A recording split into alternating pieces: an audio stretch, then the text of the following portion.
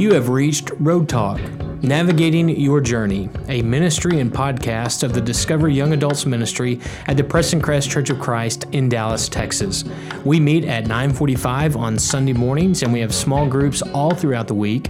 We are located at Preston Road and Highway 635 in North Dallas. My name is Jacob Hawk. I'm the Young Adults Minister and the host of this podcast.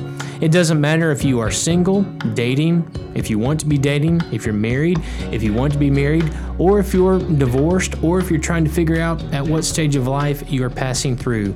At the Discover Young Adults Ministry, we want to help you discover life, discover love, and discover the Lord. If I can help you or serve you in any way, or if I can pray for you, please email me at jacob@pressoncrest.org.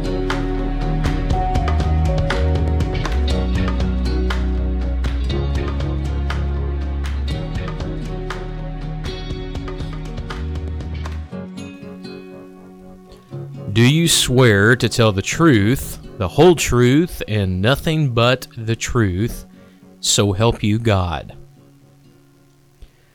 That question has caused Christians a lot of trouble over the years.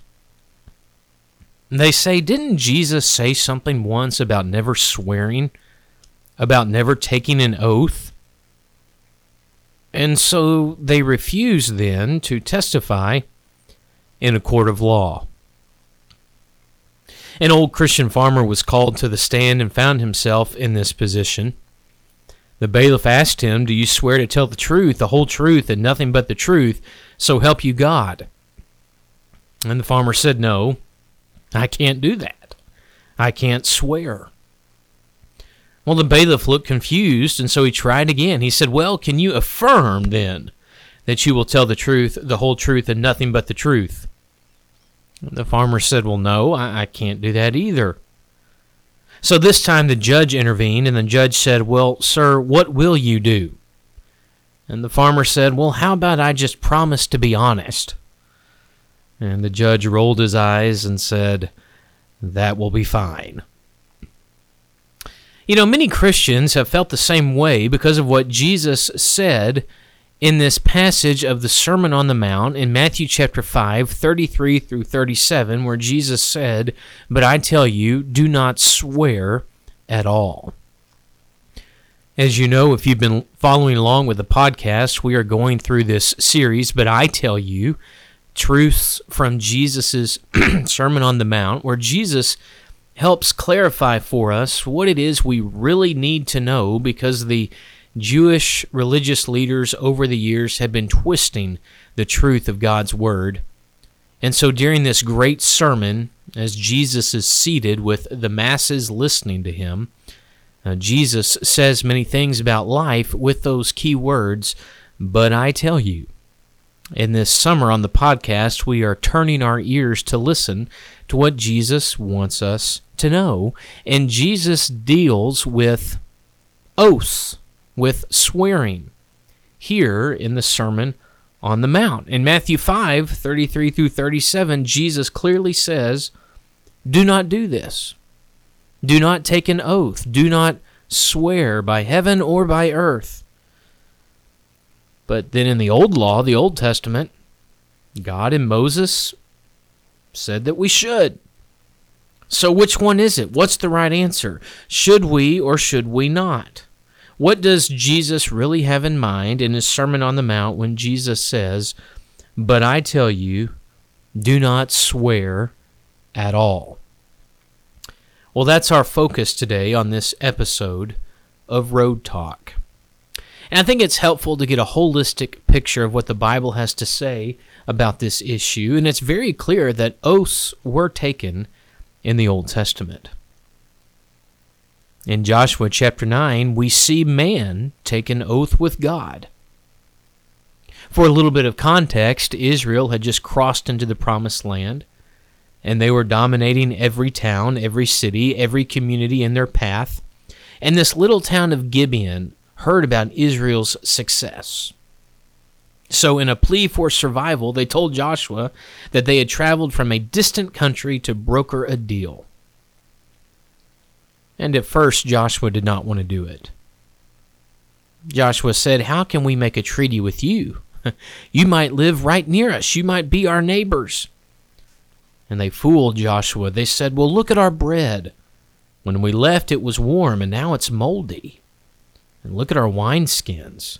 They were brand new, but now they've cracked from our long travels. Look at the patches on our clothes and how our sandals have been worn from the long journey." They convinced Joshua, and Joshua agreed to the treaty that we will not touch you. But 3 days later, the people of Israel learned that the people of Gibeon weren't foreigners, but they were indeed neighbors. They lived in their own backyards. And Israel was angry with Joshua, and they said, "Let's attack the people of Gibeon." And Joshua said, "We can't do that. We've given them our oath by the Lord, the God of Israel, and we cannot touch them now." Even though I'm sure Joshua was angry and possibly embarrassed, he kept his word because he made a vow to God. But it wasn't just man taking an oath with God. In Genesis chapter 22, we see God taking an oath with man. And you remember the story of Genesis 22. It's the famous episode where Abraham is asked to take his one and only son, Isaac, the son of promise, to the execution chambers on Mount Moriah. Isaac carries his own wood, just like Jesus, who carried his own cross. Abraham, in faith, raises the knife to plunge it into the chest of his son, and God intervenes. Abraham saw the ram in the thicket. Abraham was surely relieved, and God spoke from heaven with that booming voice, and God said, "Do not touch the boy. I swear by myself, declares the Lord, that because you have done this and have not withheld your son, I will surely bless you." God kept the oath that he had made with Abraham. And then when we flip over to the New Testament, we see oaths taken there as well. It wasn't just an Old Testament matter. Paul, when he was writing to the church at Thessalonica, wrote in 1 Thessalonians chapter 5, verse 27, "I charge you before the Lord to have this letter read to all the brothers." That word charge is a word which means to swear. In fact, it's the same word the bailiff uses in a court of law, when the bailiff might say, "Put your hand on the Bible and swear or adjure or charge that you will tell the truth, the whole truth, and nothing but the truth." But here's the real kicker. Even Jesus took an oath of his own when he was standing before Caiaphas, the high priest, on the night that he died. Caiaphas said to Jesus, "I charge you under oath by the living God, tell us if you are the Christ, the Son of God." And Jesus responds by saying, "It is as you say." And Jesus did not refuse to answer the question. Jesus did not say, "I cannot participate in this conversation." When asked, "Do you swear under oath that you are the Christ?" Jesus said, "Yes." Before God, Jesus heard an oath, and before God, Jesus affirmed an oath. So it does make us wonder, what was Jesus talking about? Why would he tell us not to do something that he clearly did? Well, let me read you again the words from Jesus, Matthew chapter 5, verses 33 through 37. Jesus said, "Again, you have heard that it was said to the people long ago, 'Do not break your oath, but keep the oaths that you have made to the Lord.' But I tell you, do not swear at all, either by heaven, for it is God's throne, or by the earth, for it is his footstool, or by Jerusalem, for it is the city of the great king. And do not swear by your head, for you cannot make even one hair white or black. Simply let your yes be yes, and your no, no. Anything beyond this comes from the evil one. What did Jesus mean when he said, "But I tell you, do not swear at all"? Well, there's a common explanation that many people offer, but I do admit it's a little bit confusing. Just like with murder and hate and adultery that we've talked about already in this series on the podcast, the Jewish teachers and leaders had been twisting the law. They said that the only oaths which were binding were those which were made before God. So they would take oaths all the time without including God, and then most of the time, naturally, they would break them. And so consequently, the Jewish people were earning the reputation of being dishonest with the world around them. So Jesus says, I tell you, if that's how you're going to handle it, just don't take oaths at all. Don't swear by heaven because it is God's throne, or by the earth because it is his footstool, or by the temple because it's his great city. Because anything you swear by on earth gets back to God's ownership, and thus it's bound and it's binding. You see, Jesus wasn't against oath-taking. Because in the previous verse, he says, keep the oaths that you've made. What Jesus was against was people making oaths and then breaking them, when every oath that we make gets back to God in one way or another. It goes hand in hand with what Solomon said in Ecclesiastes chapter 5, verse 5. It is better not to make a vow than to make a vow and not fulfill it. And the type of oaths that Jesus mentions here in Matthew 5 are not referring to judicial oaths, but rather just casual conversations in life. It's okay to make an oath or to take an oath before God. That's something that Jesus and Paul and Moses, they all did.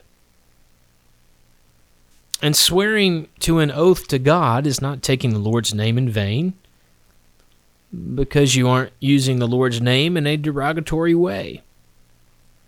And think about it this way. If God's people refuse to take an oath in a court of law, well, that keeps good Christian people out of government, out of judicial roles.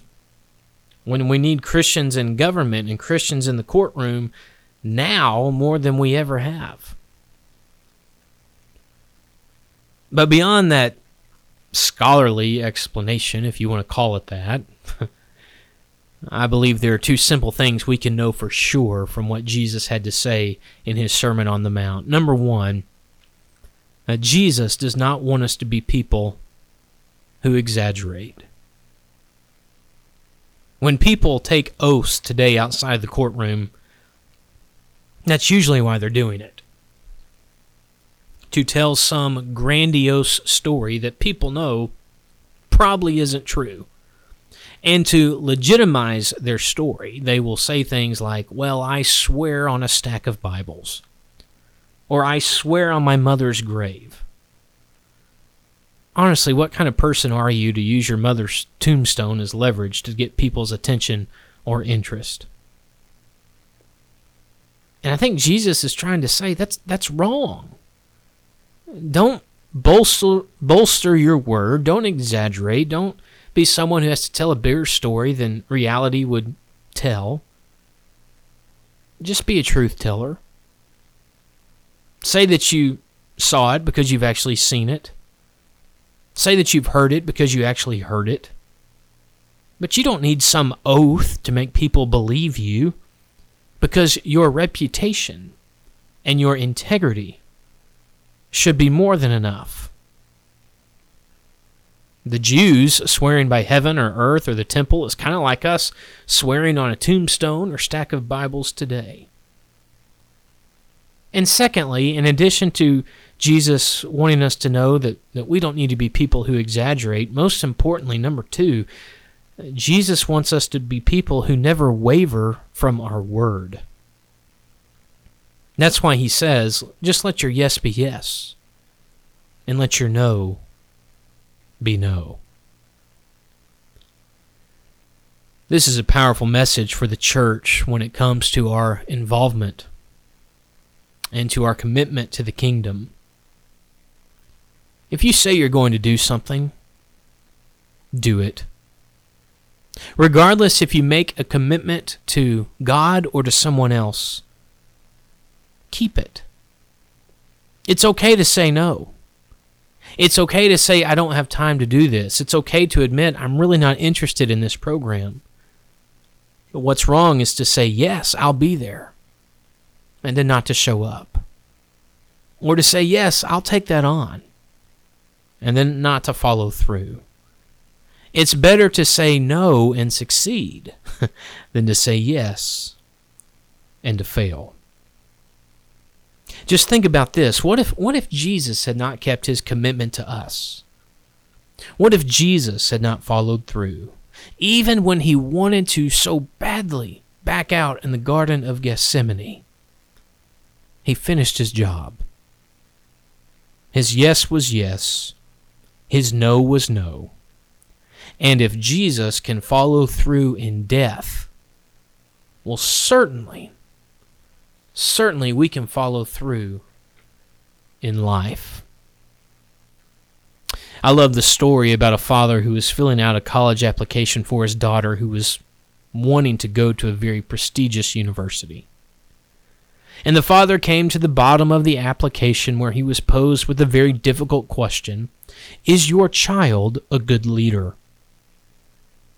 He thought about it for a moment, but then he wrote in the blank, no, she's not a very good leader, but she's a very good follower. Well, the father wasn't very hopeful that his daughter would get in, but his father was a man who told the truth. The application was received, and within a week, a letter of acceptance was delivered to the home, and when he opened up the envelope, he found this note. In our new freshman class of 8,000 students, we had 7,999 leaders apply. We thought it would be a good idea to have at least one follower who tells the truth. Congratulations. Welcome to our university. You know, that's the type of people that God wants us to be. People who are honest, even when it's hard. Because even when it's tough, we always win. Are we allowed to take an oath before God? Yes. Should it be a requirement to validate our integrity? No. Because regardless if we're in the courthouse or in the church house, people should know that as Christ followers, we always tell the truth. Are you telling the truth? That's what Jesus wants from your life. And we turn our ears to hear him say, but I tell you.